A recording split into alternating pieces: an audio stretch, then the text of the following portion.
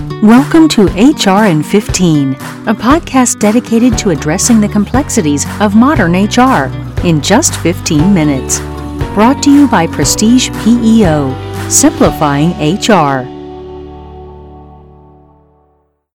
Hi, and welcome to another episode of HR in 15. I'm Rhonda Wheelis, Director of Client Services at Prestige PEO Southeast Region, and I'm excited to be your host today. We're joined by Joe O'Connor, Chief Executive Officer of 4-Day Week Global, which is a non-for-profit community that assists companies in implementing a 4-day work week to support a more sustainable work environment for all. Joe, thank you so much for joining us. Hi, Rhonda. Great to be here. Hi. Great. This is season 3 of HR in 15, and I'm so glad you're here.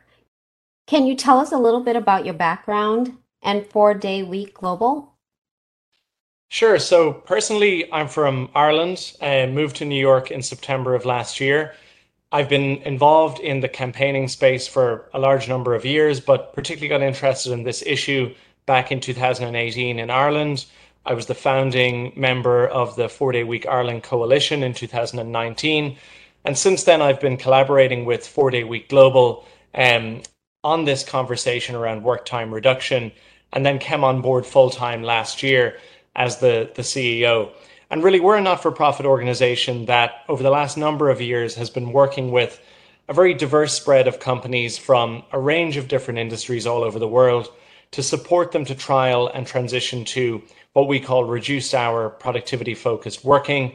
And it's based around the principle of the 100-80-100 rule, which is 100% of the pay, 80% of the time, but in return for a commitment to delivering 100% of the output. Great. Thank you so much for sharing that. In recent years, the idea of this 4-day work week has really become popular. We get questions about that all the time at Prestige PEO. Can you tell us why employers should consider this business model? Well, I think traditionally we've seen employers interested and attracted to this idea because of two main reasons. The first being productivity, using the 4-day work week as something that is a forcing function and a lever to really shift the conversation away from the length of time people are spending at the office, at the desk, or on the clock, and really have a much sharper focus on output and productivity. And the second is issues around burnout. We see organizations drawn to this because they're trying to address issues around employee well-being in the workplace. The one area that really, since the pandemic, has catapulted to the top of the reasons why companies are coming to us and are interested in exploring this idea is really the whole area of recruitment and retention. And in a really tight labor market, we're seeing that firms are really turning to the 4-day workweek idea as something that can potentially give them a significant competitive advantage. Great, that's amazing. Thank you for sharing that. So, what differences have 4-Day Week Global's clients experienced after implementing the new business model? I'm especially interested to hear how it impacted recruitment and retention. So when it comes to recruitment and retention, just to give you a couple of examples, Atom Bank, who are a 450 person bank in the UK that introduced the 4-day workweek last year, have reported and experienced a 500% increase in applicants for their open job vacancies. We've also seen Healthwise, who are a large not-for-profit here in the United States, who last June and July were really facing a retention crisis. They were losing a lot of staff. And they introduced the 4-day work week last August with our support almost as a crisis measure to try and address this issue that they were facing.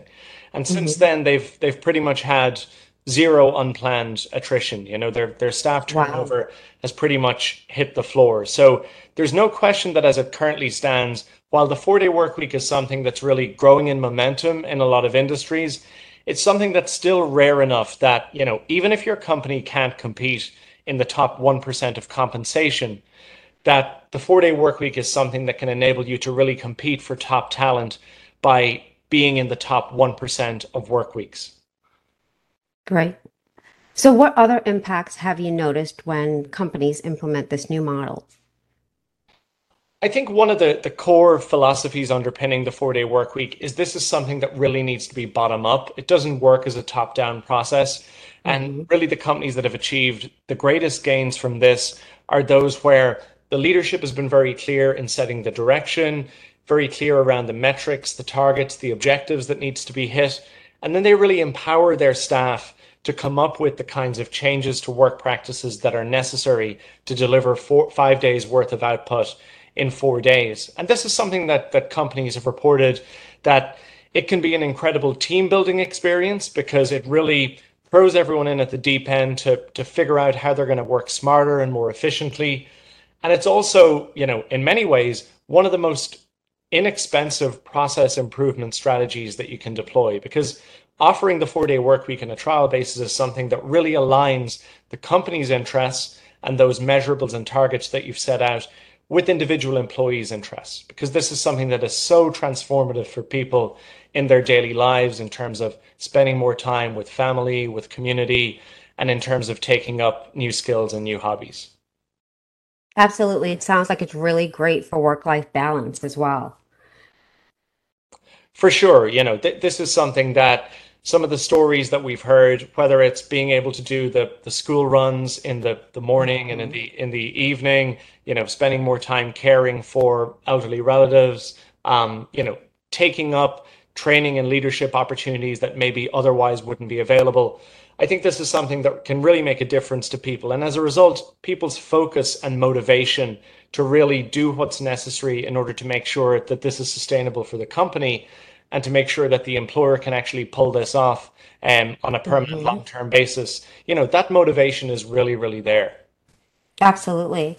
It also reminds me of, from a productivity standpoint, of a concept called Parkinson's Law, where work expands for the time allotted for it.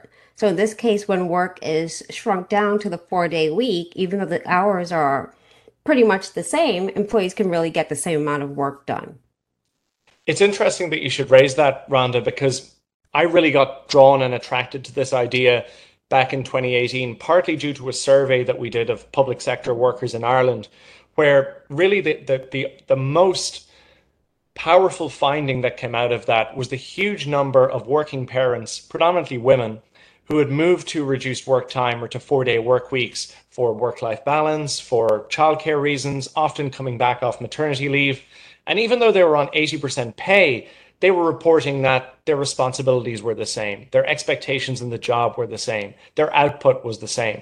So I think that really gets to the heart of A, the gender equality problem that we have in the Mhm. working world, but also B, that Parkinson's law really does hold true. And, that's what we're very much seeing with companies that we work with, that in many cases, the 4 day work week is already here. It's just buried under the rubble of poor meeting discipline, distractions and interruptions, and outdated processes and poor use of technology.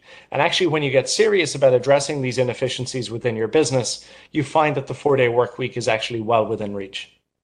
Great. So, Joe, I know that you are currently running a pilot program in the US and Canada right now. Can you tell us a little bit about that and what your plans are for the future? That's right, Rhonda. We have 40 companies here in North America that are currently taking part in a 6 month coordinated trial of the 4 day work week with our support. Most of those companies started their trials at the beginning of April and are just over midway through.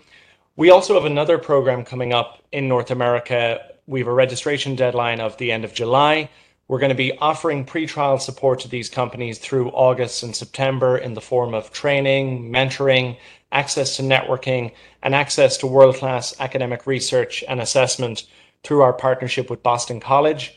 And then the 6 month trial itself will be beginning at the start of October. So if any of your listeners are exploring this idea, are potentially interested in experimenting with it, they can get in touch with my organization, 4 Day Week Global, at program@4dayweek.com, and we'd be more than happy to discuss how it might work for them to join the program.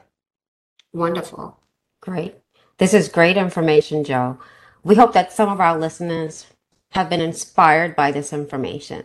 So tune in for our next episode where Joe will join us once again for a conversation about how you can implement the 4 day work week at your organization. You can find more information about Joe and 4 Day Week Global at www.4dayweek.com, and you can listen to more episodes of HR in 15 at www.hrin15.com. Thanks for listening. For questions or more information on today's topic, visit prestigepeo.com.